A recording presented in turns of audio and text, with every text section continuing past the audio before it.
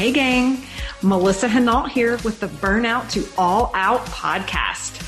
I'm a mom of three, corporate burnout that built a secondary 6-figure income around my 9-to-5 with little kids.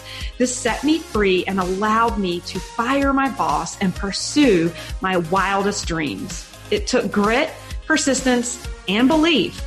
But now, operating multiple 6-figure businesses as an online entrepreneur and business coach, I have become a serial entrepreneur with a passion to inspire more burnouts to take the leap and go all out and live out their dreams.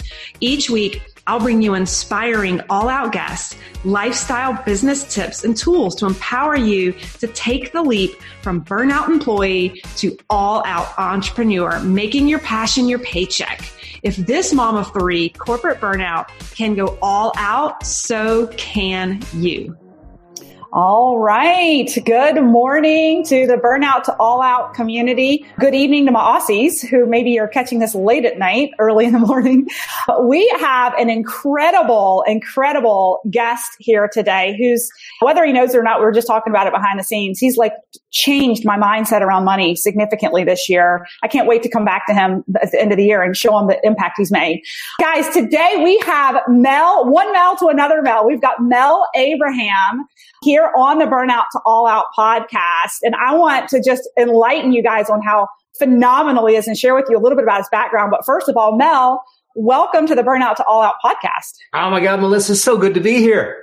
Yes. Yeah.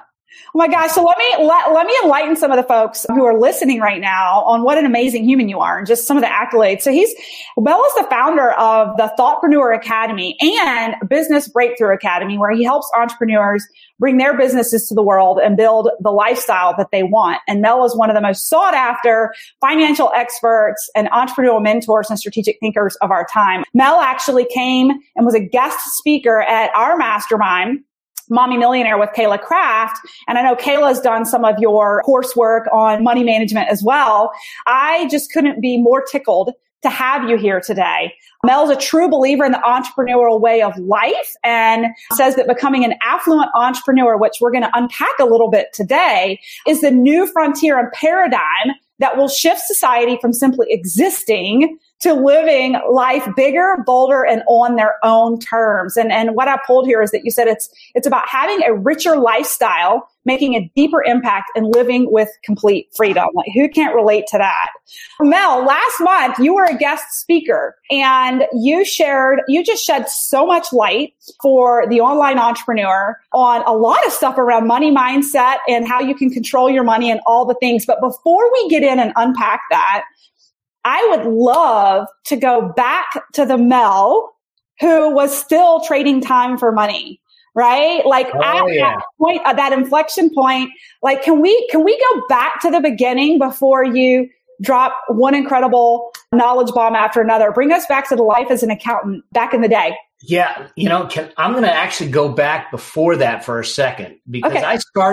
I got a taste of entrepreneurship early in my life at age 11. And because I think it was partly having that taste of what entrepreneurship was that kind of made me unsettled in the other job, in my job. But at 11 years old, 10 years old, I was sitting with my dad watching an old time movie with Tony Curtis and Janet Leigh. And it was the movie about Harry Houdini.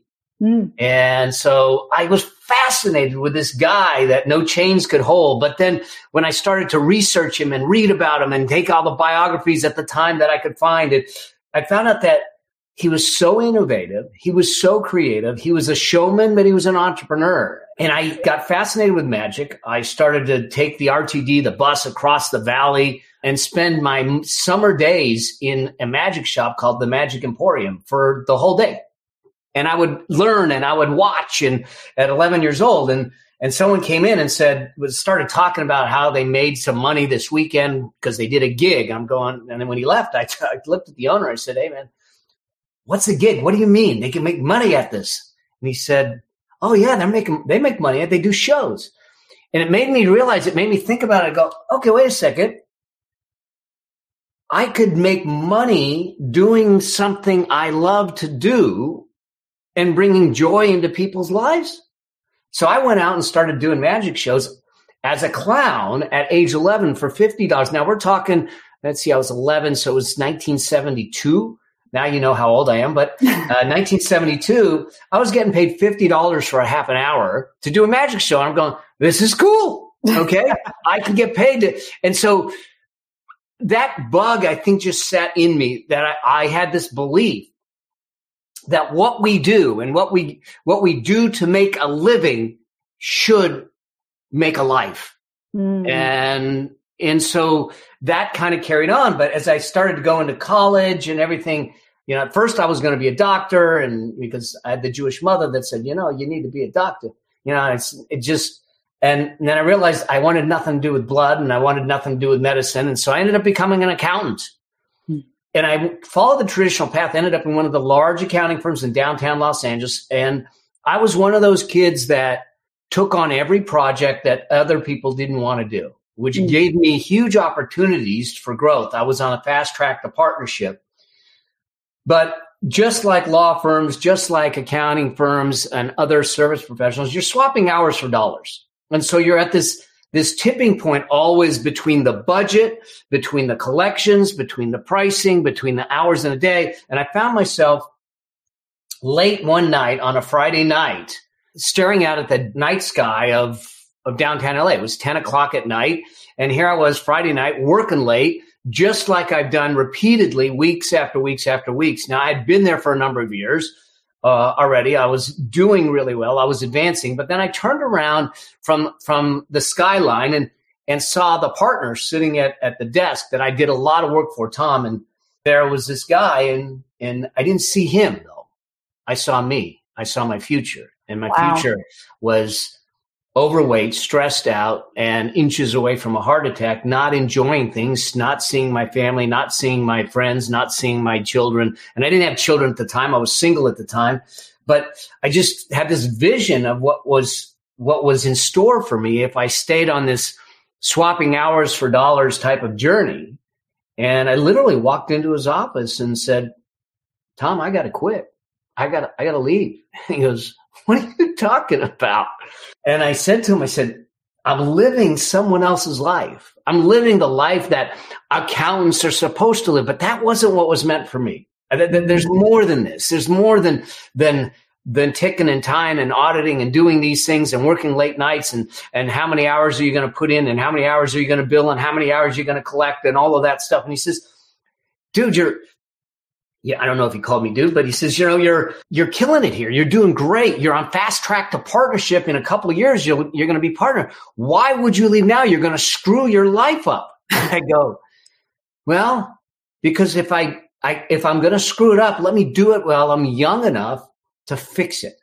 I love that. So I left and I didn't look back. Well, I left and I went to Japan for about 5 months and lived in Japan to train in the martial arts. I've been in the martial arts for 40 plus years. And so I just disappeared. I cashed out my 401k, which I don't recommend anyone do. But it worked for you. Start to understand the time value of money and all that stuff. But back then I cashed it out so I didn't have to work. And I was in a small little town north of Tokyo. I was the tallest guy there, that meant. And I was training twice a day. And that's all I did. And then when I came back is when I said, all right, what does life look like? What do I want to do differently? And how do I want to do this differently? But it was that moment. That was one of the turning points that bug of entrepreneurship that said, there's something bigger. There's something greater. There's something that's calling for me, that's calling to me, that is my calling and not my degree. And that's what really kind of started this journey that I've been on.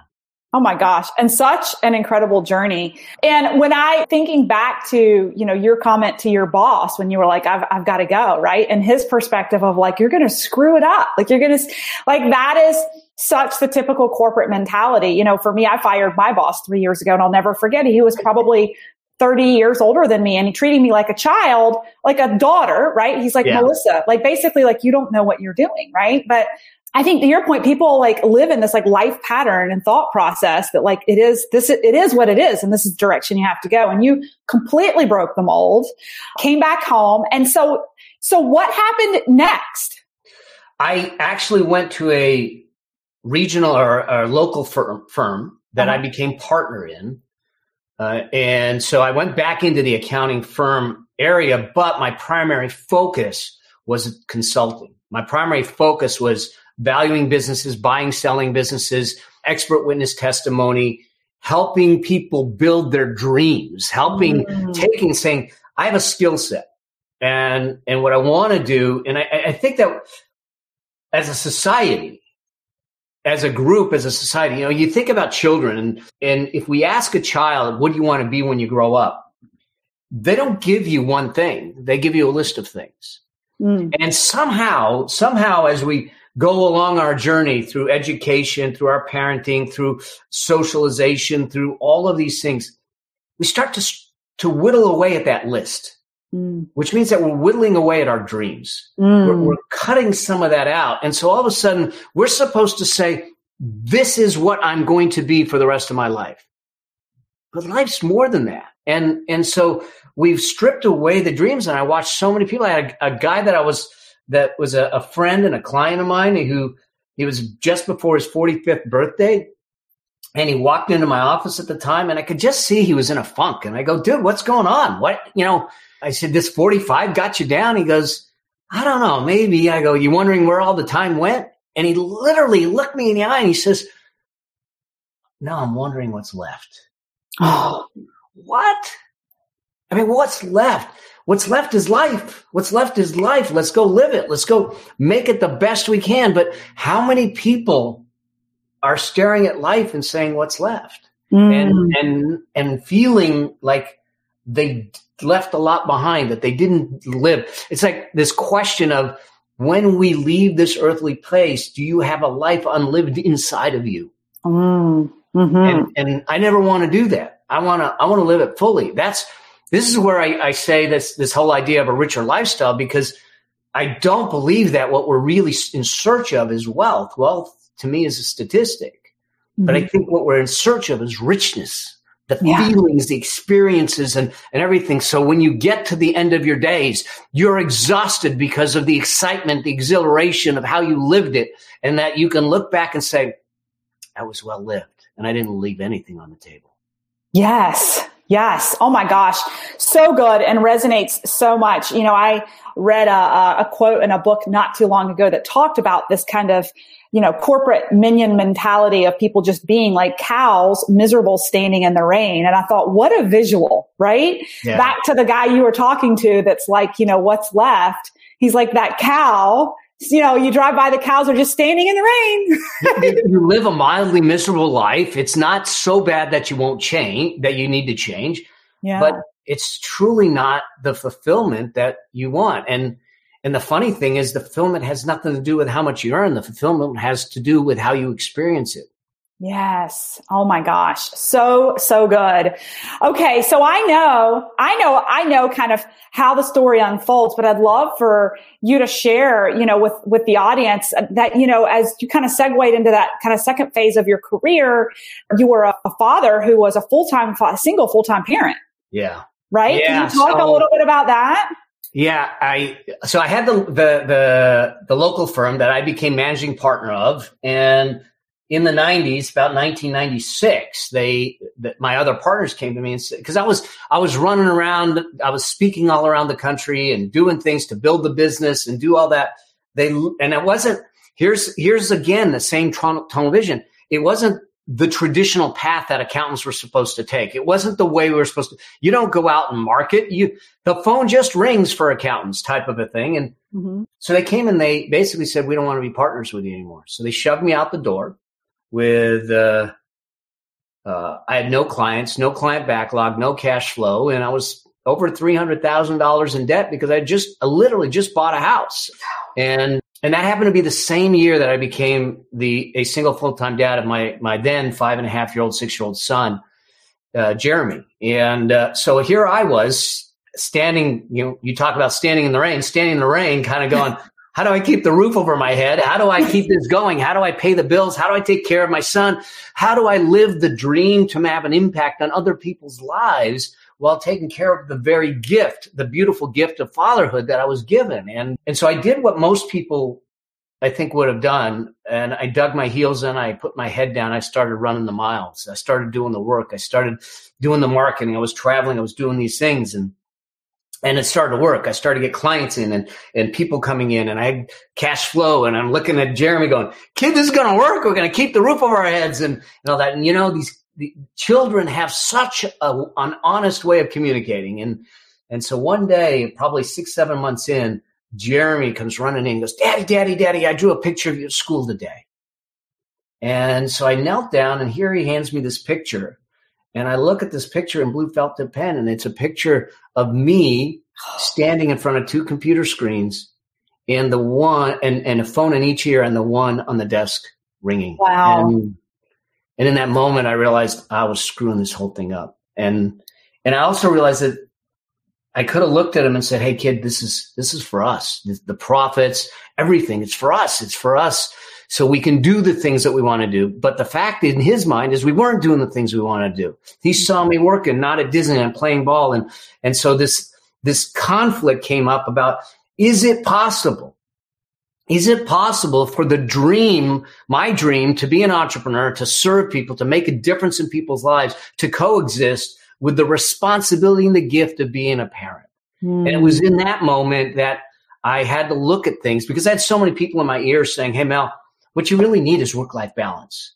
And you know what? Work-life, just like the single path of success is a fallacy, so is work-life balance. It's not about balance. We can't live our life in different buckets for different times of the day. I mean, that's separating and splitting our personality and saying, hey, 8 hours, 10 hours, I'm going to be my work personality, and then I'm going to be my life personality, or my dad personality, or my mom personality. We can't do that.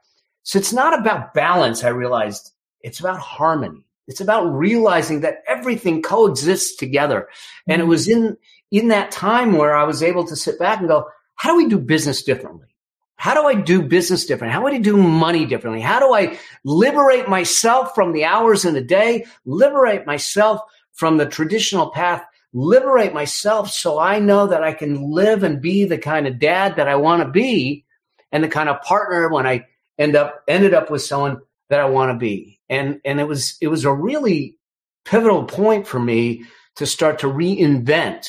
My dear friend Brian Tracy says, we need to use zero-based thinking. And I think society could use a lot of zero-based thinking today, where we look at things and say, instead of the old paradigms giving us the boundaries of how we might do things, what if we came at things with no boundaries of the past and reinvented them from scratch today?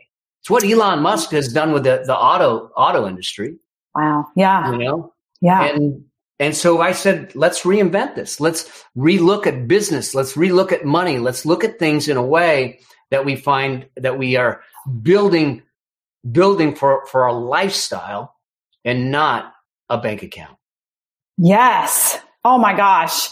And so good. And I love what you said, a couple of things. I mean, talking about rethinking and recreating boundaries for yourself. To me, it sounds like you've kind of lived that philosophy from day one, right? Like I hear you stating it now, but I think back to your transition of kind of leaving that first career and going to Japan.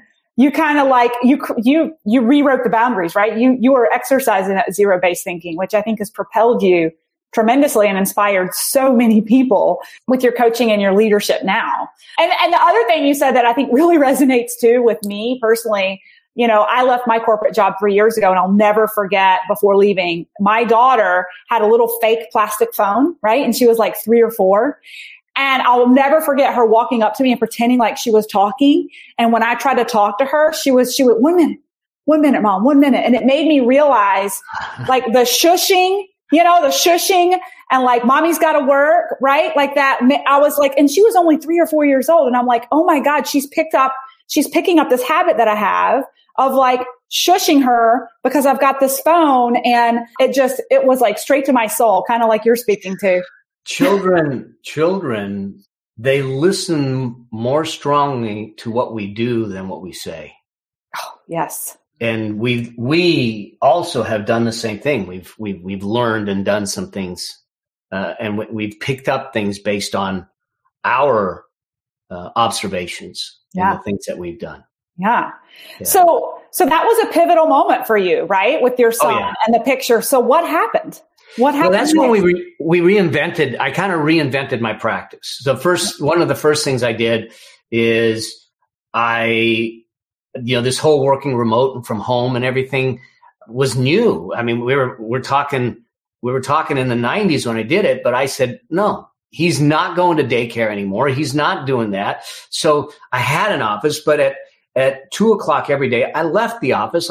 I picked him up from school and he was at home with me, and I worked from home. And if I had clients that didn't understand that Jeremy was a priority, they wouldn't be clients for very long because the people I worked with had similar values. They understood the important things in life, and I was okay with it because the time that Jeremy and I, you fast forward, Jeremy's now 30. He's married. He's got his wife's 27. They're expecting their first child. I'm going to be a granddad. Yay! First time. And we just found out that it's going to be a granddaughter. So I'm in deep. Oh my gosh. I am in deep trouble because I don't know how I'll tell that little princess no. So,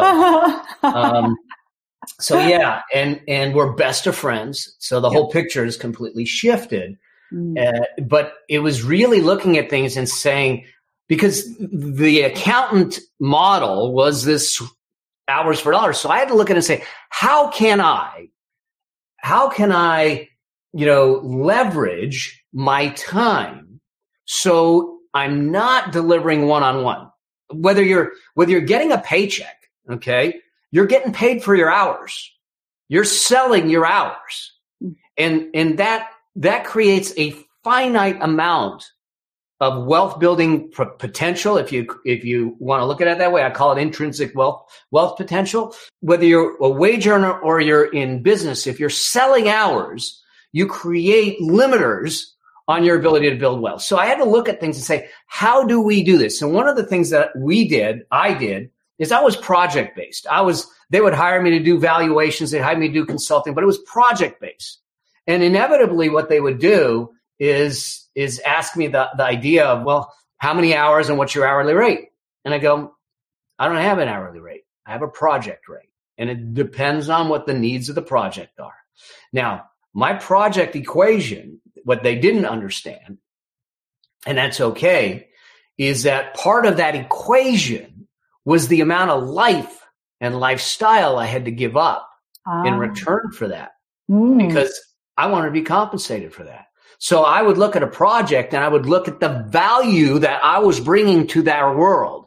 If I got hired into a case to testify at a trial or something as an expert witness, and there's $20 million on the line, paying me $100,000 is a drop in the bucket. Right.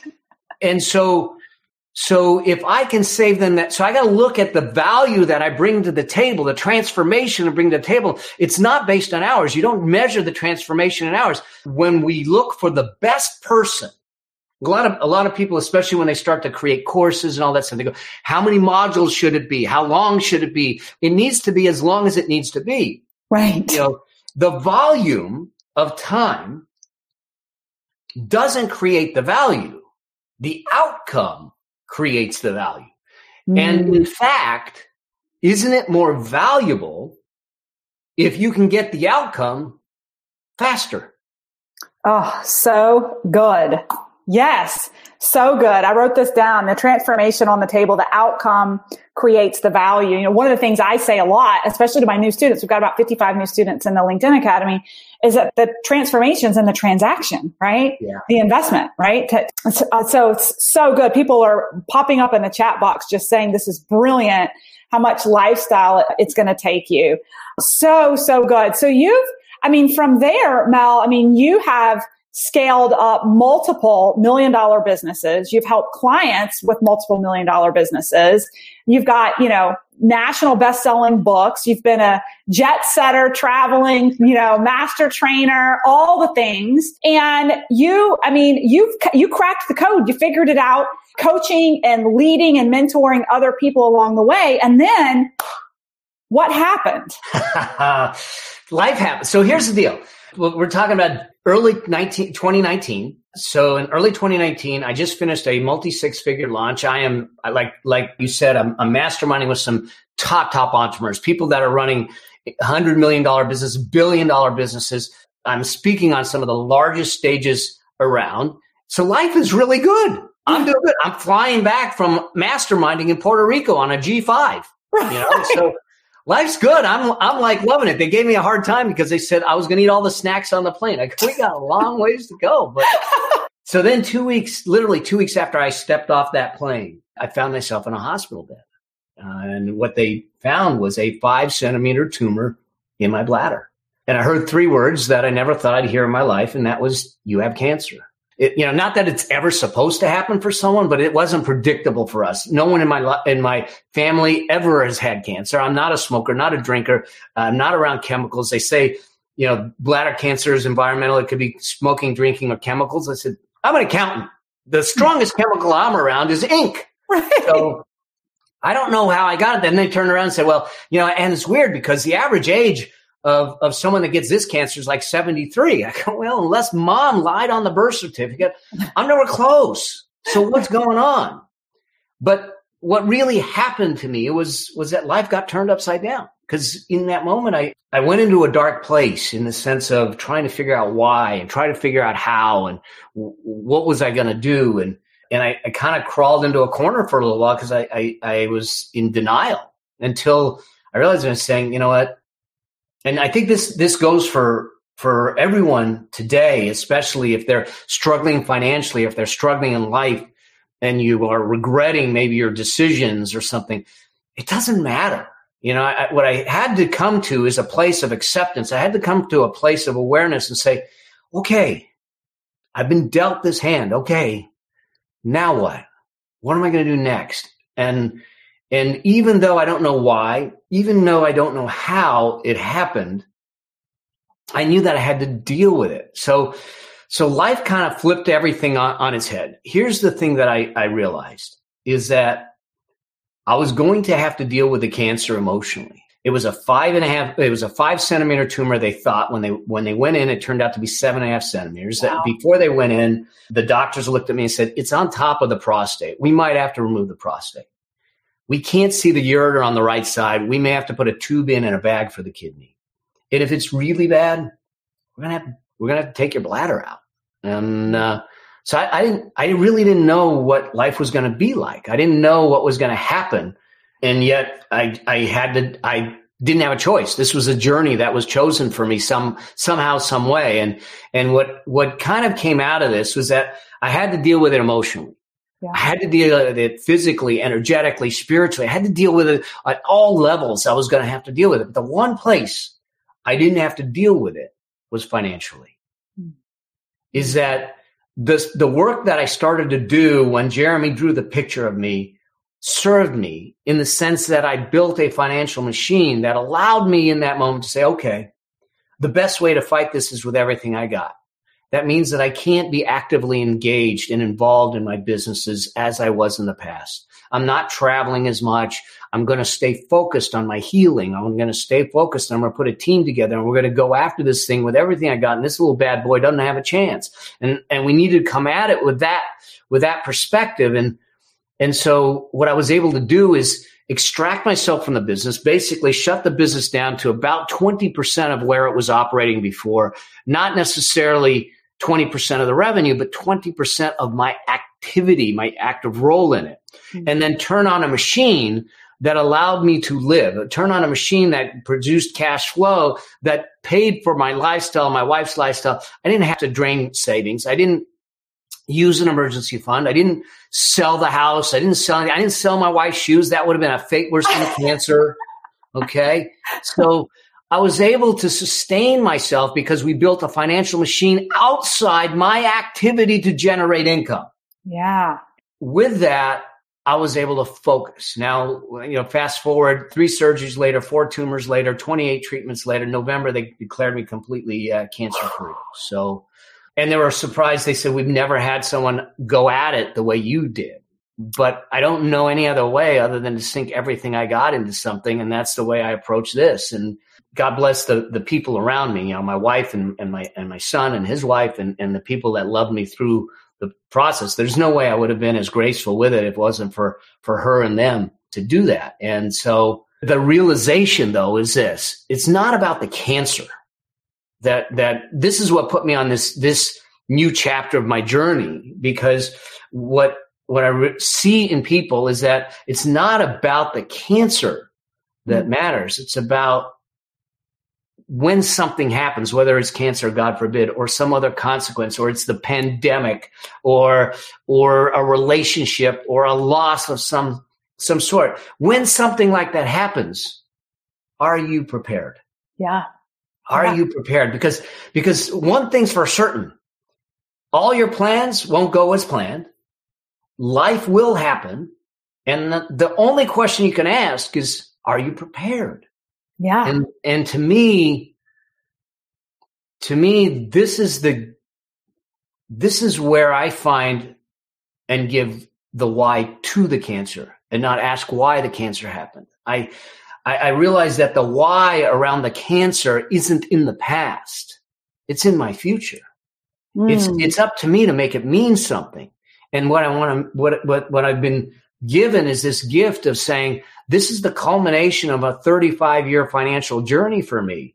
And now I get to pay it forward, and I get to take the lessons that I've learned and say to people, how do you live your life? How do we make sure you're prepared if life happens, or it makes a U-turn or flips upside down, so you never have to worry, so you have the peace of mind, so you can go through it and live a life that's fulfilling and fruitful. And so that's how I see, and how I kind of ended up in this space and doing this. Yes. Oh my gosh. Such a good story. And people are just blowing up over in the chat box, just talking about how inspiring your attitude is and how awesome it was that you were so prepared and that you're able to pave it forward. I have to tell you, Mel, and I was telling Mel a little bit about this before we went live, and I'll share with you guys that I had some major aha moments with him as he was really kind of walking through the affluent entrepreneur kind of concept. And hopefully you'll be able to unpack a little bit of that for us here in a second. But, he helped me realize that, I needed to take a bigger front seat in my own financial destiny. And I talk about this a lot, especially women tend to just be like, oh, money's not my thing. My husband can manage the finances, right? I realized, over the past year, I've been creating these multiple streams of income, these crazy cash injections, and I was just depending on my husband to just kind of figure it out and manage it, even though he works in a linear 9-to-5 role. And one of the things that you talked about, Mel, that really made the light bulb go off for me while I was there listening to your talk about this was that when you earn beyond your financial comfort zone, and you may talk about this a little bit, but that you can lose it all over time if you're not doing something to raise your confidence around money and managing it and where it goes and make it work for you. And so all these light bulbs are going off for me that gosh, I love and adore my husband. He's an engineer. He's great with numbers. But the reality is both of us were raised with parents who didn't talk much about money. They're not college educated. The only thing we know is what we saw growing up, and we weren't being proactive about learning how to have this money work for us more, other than just kind of assuming we'd figure it out as the money came in, right? Yeah. That was the biggest aha moment for me. That was I have got to take control of this and learn this affluent entrepreneur model, and how can I create this portfolio that's going to help the money that's coming in? How can I make it make money for me long term, so that you have a story like Mel, where God forbid something happens and you can't show up, the engine's still making money for you, right? And so that was just such a massive aha moment for me, and just brought forth more accountability for me to really take ownership of my finances and where they're headed and what they're doing for me. Do you mind because we have a lot of folks, I think where I want to kind of draw the parallel here is we have a lot of folks here who are building a secondary income stream, right? And they're but the reality is that money coming in, maybe don't necessarily have a plan for it. And it's additional money as a secondary business. Can you talk a little bit to this affluent entrepreneur model and how we can stop, long-term as an entrepreneur, trading that time for money and be able to kind of back away from the business and have that umbrella kind of security blanket of income? Yeah, absolutely. So here's the thing, and you mentioned it at the opening. When I think about an affluent entrepreneur and the work that I've done with folks, I think that there's three critical outcomes, three critical characteristics that I see when I look at someone and say, that's an affluent entrepreneur. That's living a life of affluence. And some people will think affluence is a stodgy thing. I use the term affluence because I think it's more encompassing. Mm-hmm. It's not just about the money. Mm-hmm. And in fact, it's not about the money, although it is about the money. I know that, but it's about the purpose behind the money. Too often we think that the money is the purpose, but it's not. The money is the result. Mm-hmm. The purpose is what drives you to that.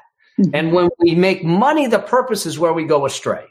Mm-hmm. The challenge is that, like you said, just like your daughter observed you and did the phone call thing, this is how we learned our money stuff, because society would say, oh my God, don't talk about money. It's taboo. Don't have these conversations. And they equate the conversation around money equals you're greedy or you're bad or, and especially with the Wall Street and all that stuff. But it's not. It's not. It is a necessary conversation that we need to have early on and often, because it's not the money that's the issue. It's what it gives you. It buys you back options. It buys you back your life. It buys you back time. It gets you to be able to serve the missions, the movements, and the things that you want to do in your life. That's the purpose. Yes. It's not the money. Yes. And so to do that, like I said, I think there's three critical characteristics that we said. One is that an affluent entrepreneur, a person of affluence, wants to live a richer lifestyle. Someone where they're experiencing life fully, that they're embracing it completely, that they know that it's about the experiences and it's about, and this is important to understand, it's about you defining what that looks like. Too often, especially today, we start to define what richness looks like based on social media, based on the media, based on looking to the right and left, looking at what my neighbor just bought and what are they driving and what are they wearing and what are they doing, and not looking in the mirror and saying, what matters to me? And screw what everyone else thinks and what everyone else is doing. Because you know what? Probably, most likely, they're broke. They're doing it all on debt and they're struggling and they're stressed and they're doing that. We see this facade that they put out there on Facebook or on Instagram or Pinterest or wherever you look, and we don't see the real guts of their life. Mm-hmm. And so really the question is your richness. And if it happens to be defined as a yacht in Monaco, great, or a tent in Montana, totally fine. Mm-hmm. And so they have a rich lifestyle that's defined at their own hands. The second thing they have is a deeper impact. They know as entrepreneurs or as people that we're impacting the people. We're making a difference in people's lives with the things that we serve, the things that we do. But there's a deeper impact. Those that are truly affluent realize that success comes with responsibility. I am affecting the people to my right and my left, my family, my siblings, the people that I love and care about. And I need to ask myself in this process, how is that impacting them? Mm-hmm. Because we've watched relationships. Money is a funny thing. We will screw up relationships for it. We'll screw up health for it. It will impair our integrity, our ethics for it. Come on. We need to think differently. We got to look at it and say, I have a responsibility, an obligation to show up and be different. And then the third part of that impact, and why I think it's deeper, is the deeper impact is the impact in the mirror. It's who you become in the process. Love because that. When you know who you become in the process, it changes the dynamic of how you live. So that's deeper impact. And then the third is complete freedom. And this one, I look at freedom as a lot of people will frame freedom in the sense of financial freedom, but that's the most fundamental, basic freedom that we can talk about. The bigger freedoms that we need to realize, because I've got colleagues. I got one colleague that's probably worth $300 million. He owns 5 airplanes. I have no idea why, because you can only fly one at a time. So, but he's miserable. His health sucks. His relationships stuck. His employees are scared of him. It's awful. From the outside, y'all look at him and go, man, he's financially free. He looks good. Yeah. No, he's imprisoned by the money. He might have a well-decorated prison cell, but it is a prison cell nonetheless. And the only way we do this is we figure out that we need to be free. Yes, financially. So we need to have money there. But more importantly, are we free with our time? Do we have the ability to define how we're going to use our time because we have a finite time here on earth? And then the third freedom that I see with the affluent people and affluent entrepreneurs is, are they free with their mind? Do you have the peace of mind to know that you're doing the right thing, you're doing it your way, and that everything's going to be okay? Yeah. And when we do that, that's what I think. And I think that if we look at it, this is what people are truly looking for. And so how do we do that financially? Well, there's 3 pillars of what I call the affluence blueprint to do that. The first pillar is really this pillar about generate. It's having a system to generate your cash flow. It's how do you go from a drip to a flood of cash on an ongoing basis. So we need to create something, and entrepreneurs are really good at it because they're generating income. Okay. They generate income. So it's about scaling the cash and the income, because through the scaling of that cash and income, we create what I call intrinsic wealth potential. It's because our business becomes our most powerful wealth building tool. Mm-hmm. The challenge is our business is also our single point of greatest failure. Because if I didn't do what I did the way I did it and had to pull myself out of the business, I'd have been in trouble. I'd have been selling the shoes. I'd have been selling the house. I'd have been selling other things, because the only source of income that I had was the business, and I couldn't work the business the way I needed to. Yeah. And so we need to look at it that way. So generate is about the way that we're going to create the income and scale it so it's not highly dependent on you. That's right. The second pillar of the framework, and this is where the gap is for a lot of entrepreneurs, is accumulate. Mm-hmm. This is how we take the income that we generate, a section of the income, a slice of the income, a piece of the income, and we convert it to assets. Mm-hmm. But they're investable earning assets. They're not just assets. Because it's by creating this other pool, this machine of assets that can produce cash flow, that we find liberation. This is what allows you to not only make what you have work, but it allows you to multiply what you create over time. The objective is this. The objective is to get your dollars to work harder for you than you did for them. And I love that. Can you say that one more time? Yeah. Can you say that one more time? I love that. To work harder for you than you did for them. Because your dollars are the only ones that will work 7 days a week, 365 days a year, 24 hours a day for you. They're your little foot soldiers that are going to work while you sleep. There's no union, so there is no overtime. There's none of that. We get a chance. Now, here's the challenge. Too often, as individuals, we don't direct our dollars. Yeah. Now, think about it this way. Would you hire a group of employees, bring them into a room, and say, I just hired you. I'm not giving any of you job descriptions. I'm not giving you any goals. I'm not giving you any targets. I'm not going to tell you what to do. I just want you to do it. And then leave them be for 7, 10, 15 years and hope that they did the right thing. I mean, it's crazy, but that's what we do with our money. Yes. So why? And people say, well, I don't like to budget. Well, it's not about budgeting. It's about assigning tasks for every dollar that comes in. So they will generate this machine, or they'll pay expenses, or they'll do things, and you become consciously aware and intentional about everything you do. And when we build that machine outside with that intent, with that plan in mind, whether you have a side hustle or it's full time, and you take slivers and slice it up, it starts to generate income. Here's the deal. The things that people don't realize it doesn't take a windfall to make you wealthy. It doesn't take a windfall to make these things happen. What it does take is incremental shifts in your income can make monumental shifts in your wealth. Think about this. $200 a month. $50 a week, $200 a month at 8% over 30 years turns into over $300,000. Yes. $800 a month. Okay. $800 a month will be $1.2 million, and $1,500 a month will be $2.2 million. Now, maybe you don't want to do it for 30 years. Great. But the point is $200 a month isn't a lot of money. Right. It's cutting some things out that maybe you don't need. Mm-hmm. It's going out and saying, how can I make an additional $200 by making an additional sale and make sure that that goes into an investment account? It's looking at how I can scale my income without my effort to do something and then transfer that to an investable account.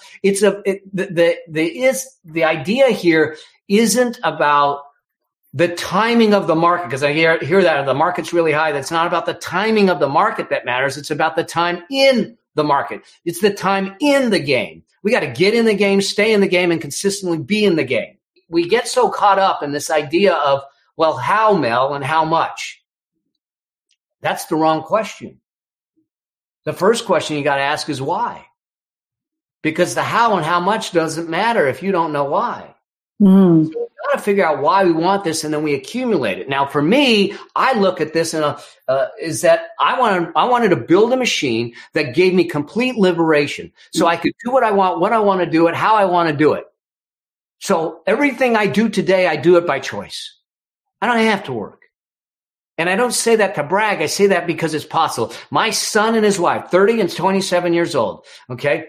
Two young bucks, as I can call them, because I'll be 60 this year. Okay. So 27, 30 years old, they have 3 homes already, and they have a net worth in excess of 7 figures, well, into the $1 million, because they ran with principles and they used principles. Now, you may sit back and say, I'm not 27, 30. I get it. You don't need to be 27, 30, but the principles work at 27, 30. They work at 37 and 40, 47, 50, 57 and 60. The key is that you get in the game and you stay in the game and you keep running the game. And that's the difference with doing that. And with me, I look at it and say, I want to build a machine that takes care of me, takes care of my wife. And God forbid something happens to me, that machine still takes care of my wife, but the machine stays intact. And then God forbid something happens to her, it takes care and adds to what Jeremy and Cammie and his wife is putting together. So now the machine grows because they added what they did to it. And now we have a granddaughter coming, and I realize there's another 80 years of Abraham's coming into the world. I got another rung on there that I got to think about. And we're going to turn around and say, let's take that machine and we combine it with their machine, and that machine grows bigger. And now we pass that on to take care of the grandchildren, the great-grandchildren. We change the generations in the family tree forever by doing it this way. But the key behind it isn't the money. The key behind it is the mindset and the skills to keep it rolling. So good. So then that leads us to pillar number 3. Pillar number 3 is insulate. You know, unfortunately, we live in a litigious society, and people will try to take what we have, and the more success you have, the bigger the target is. Amen. Loss, you know, all that stuff. So this is about taking you and moving you from exposed to shielded, to protected. So it may be structuring, it may be insurances, it may be some things, but we need to insulate. So it's really about, how do we generate and scale it? How do we accumulate it and multiply it? And how do we insulate and shield it? That's the model. Now, there's obviously steps in there and everything, but when we get that straight, we have the foundational elements to build affluence in our life over time, and to become that affluent entrepreneur that has a richer lifestyle, deeper impact, and complete freedom.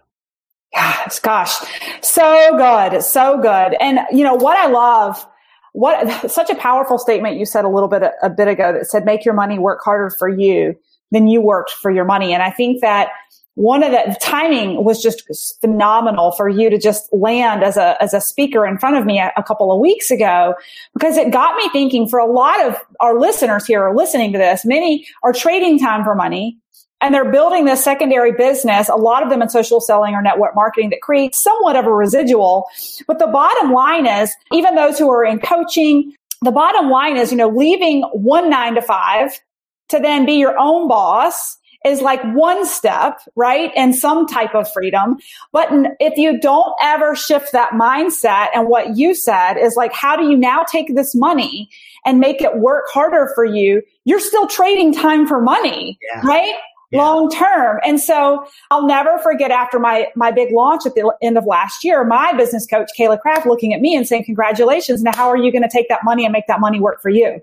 Right? So it's like this shift in mindset so that you have that freedom on the back end to have that lifestyle, but also that true legacy. And I see people really blowing up about that in the chat. It's just that legacy, that real legacy piece only happens, like you said, when you have the skills and the mindset and direction for where your money's going as it's coming in. So good.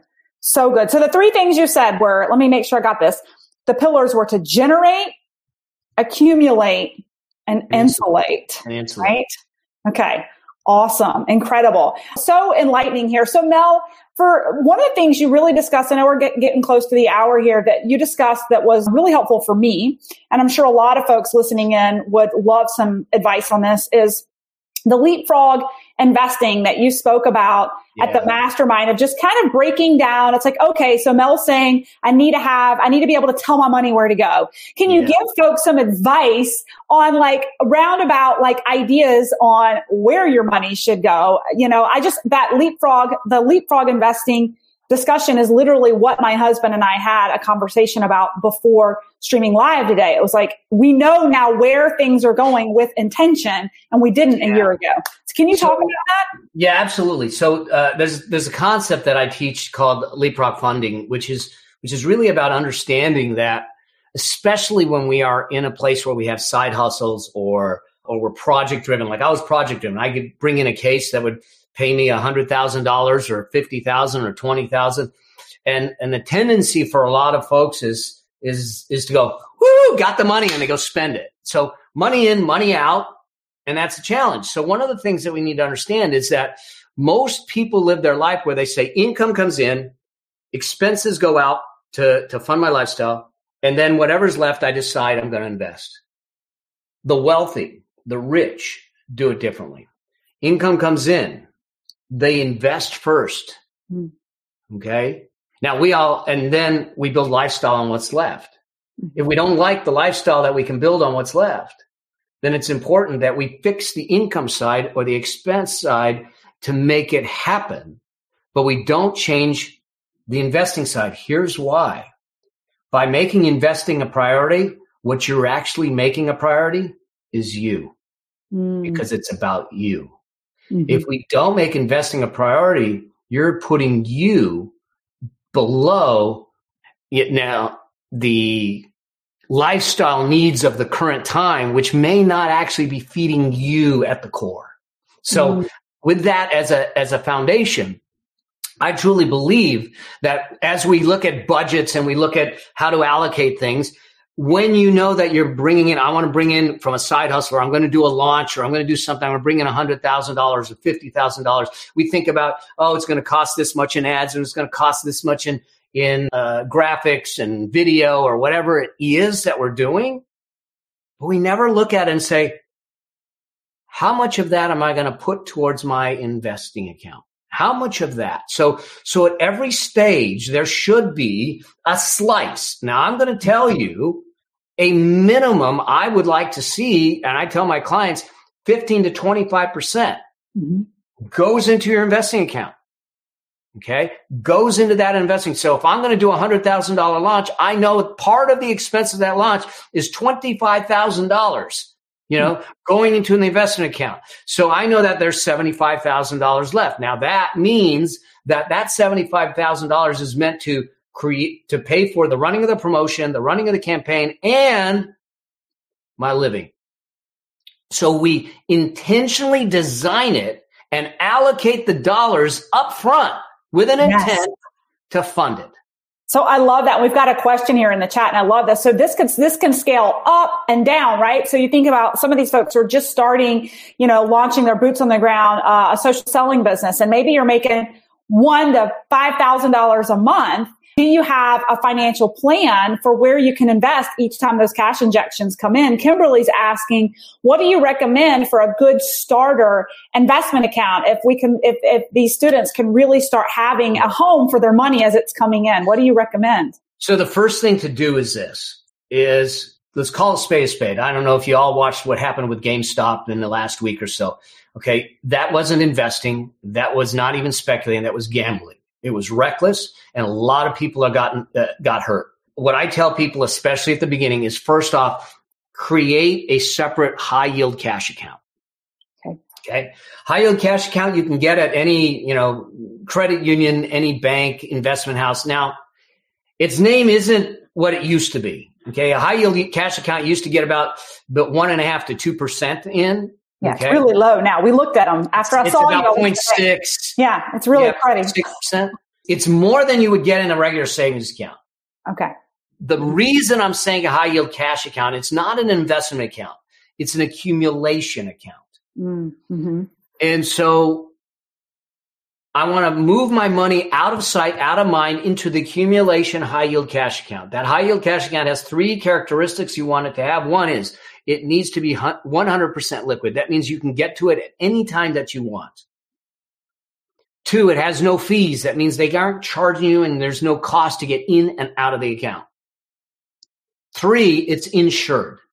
This is a safe account for you. It's a safe haven to separate it from your operating expenses and from your eyeballs, because then you don't have the tendency to go, oh, it's there, and it's burning a hole in your pocket. Right. So we automatically move it into there. Now, after that, once we accumulate enough, then we can then move it into investments that suit you. Now, everyone's going to be different because different circumstances, different ages, different risk tolerances will determine what are the better investments. I'm not one at the beginning stages, especially, to think about investing in individual stocks. There's just too much risk in individual stocks. You don't have the diversification. I would get an index fund, a broad market index fund or ETF that is low cost, that covers the market. And now this is investing. This is long-term money. So if you stare at it, you put it in there tomorrow, and all of a sudden the market goes down 600 points, you don't start freaking out. You don't start getting wigged out. This is long-term money. Over time, that market has continually gone up. Mm-hmm. So the only thing we're going to invest in the market is the money that we don't need for at least 5 years. Okay, that's a good. Because we don't want to take the risk.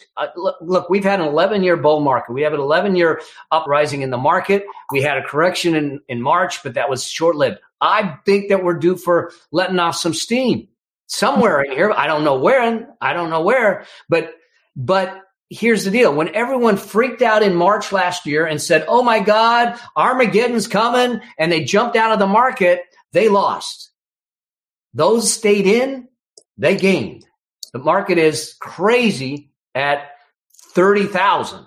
Okay. But the key is that this is a long-term game for you to play. Mm-hmm. And if we look at that in that way, then we get in the game, we stay in the game, and we allow the game to play out. And we're not being driven by the emotional swings that can happen. Yeah. My gosh. So good. And this is actually kind of a technical question I have for you, because I love that you hit on the high yield. And then what do you do once you get a bolus amount large enough in that high yield? Like, where do you go with it? So you talked about the index fund, long-term investing. For the banks and people kind of with their money coming in each month, can you set up bank accounts so that they literally automatically are making these transfers so that, like you said, it's out of sight, out of mind, like a monthly draft or something like that? Yes, you can. Most of them will be able to do that. I suggest that. All the people that I work with, I said, I want it automatic. Yeah. So that money comes in, it automatically goes out. You never see it. It's just like an auto pay. Yeah. And it gets deposited. So you're self-funding. And all of a sudden at the end of the year, you're going to go, wow, I got $5,000, $10,000 in this account. All right. Now we can start investigating, where do we want to put it? Okay. You don't necessarily need to. Now, if you're in an employment situation where you have a 401k and everything, then first off, fund the 401k to the maximum of the match. If your company is matching what you got, you make sure that you're getting their dollars first. So you put in as much as you have to get them to match, and then max that out to 15%, and then the remaining 10% will be outside of that. Yeah. What do you have to say to people who are, solely entrepreneurs setting up their own 401ks, or even I've had some folks say that they set up separate 401ks for their side hustle as like non kind of tax deferred income. Can you speak to that? In what context? Yeah. So if you don't have a retirement, then you can set up a solo 401k. And I would suggest that you do that and fund it. You can do it as a Roth 401k or a regular 401k. And if you want, and you can get about $20,000 into it now, depending on your age. If you set up a 401k with profit sharing, you can actually push it closer to 60,000 and everything. So you can get a tax shield if you do it as a regular 401k, or you can get it after tax, and then you can take the money out later on with no taxes if it's a Roth version. Most plans, if you set them up right, have both options. Okay, awesome. And I'll say that's one thing I'm trying to learn this year is I'm trying to improve my competence around taxes, because I know that's understanding taxes impacts your wealth too. Just trying to raise the bar on that. So Mel, I know we're at an hour now, and I want to be respectful of your time. This has been so phenomenal. Any final comments on, the content that you're sharing just around the Leapfrog funding? Is it funding or investing? You said Leapfrog funding. Yeah. I think that the biggest thing is that I don't care what decisions you've made in the past, whether they're bad, good, or indifferent. I don't care what your age is. What I care is that you get in the game and stay in the game consistently. What that means is you might need to skill up a little bit. You may need to take a course, read a book, learn some new things. I'm not expecting you to be a financial guru, but I'm expecting you to take control of your financial future, because it's not about you alone. It's about you, your legacy, your heirs, your movements, your missions, and they matter. And so it's really getting into this and staying in it that will make a difference. Time is your greatest tool in wealth growth if you stay consistently in the game. That's why $200 a month turns into $300,000. Yeah. So profound. So good. Such good information. Well, Mel, where can people find you, and what do you have going on? Like, do you have any programs or anything going on where people can find you, learn more? Yeah, absolutely. They can find me on Instagram at MelAbraham9. They can find me. I don't know who the other 8 are, but we can hunt them down. You can find me I'm on Facebook. My website's melabraham.com. If you're dealing with debt and you want to figure out how to get out of debt, I have a debt breakthrough calculator. If you just go to melabraham.com/no debt to help you get out of debt. And also have the Affluence Blueprint, which is my signature program, my flagship program that goes deeper into what to do in that model and that framework that you'll find on my website. And just reach out to me. I love hearing these conversations. And what I want to do is I think that our world needs to realize that we can have control of our financial future. We are not beholden to the government. We're not beholden to stimulus. We're not beholden to Social Security. We're not beholden to anyone.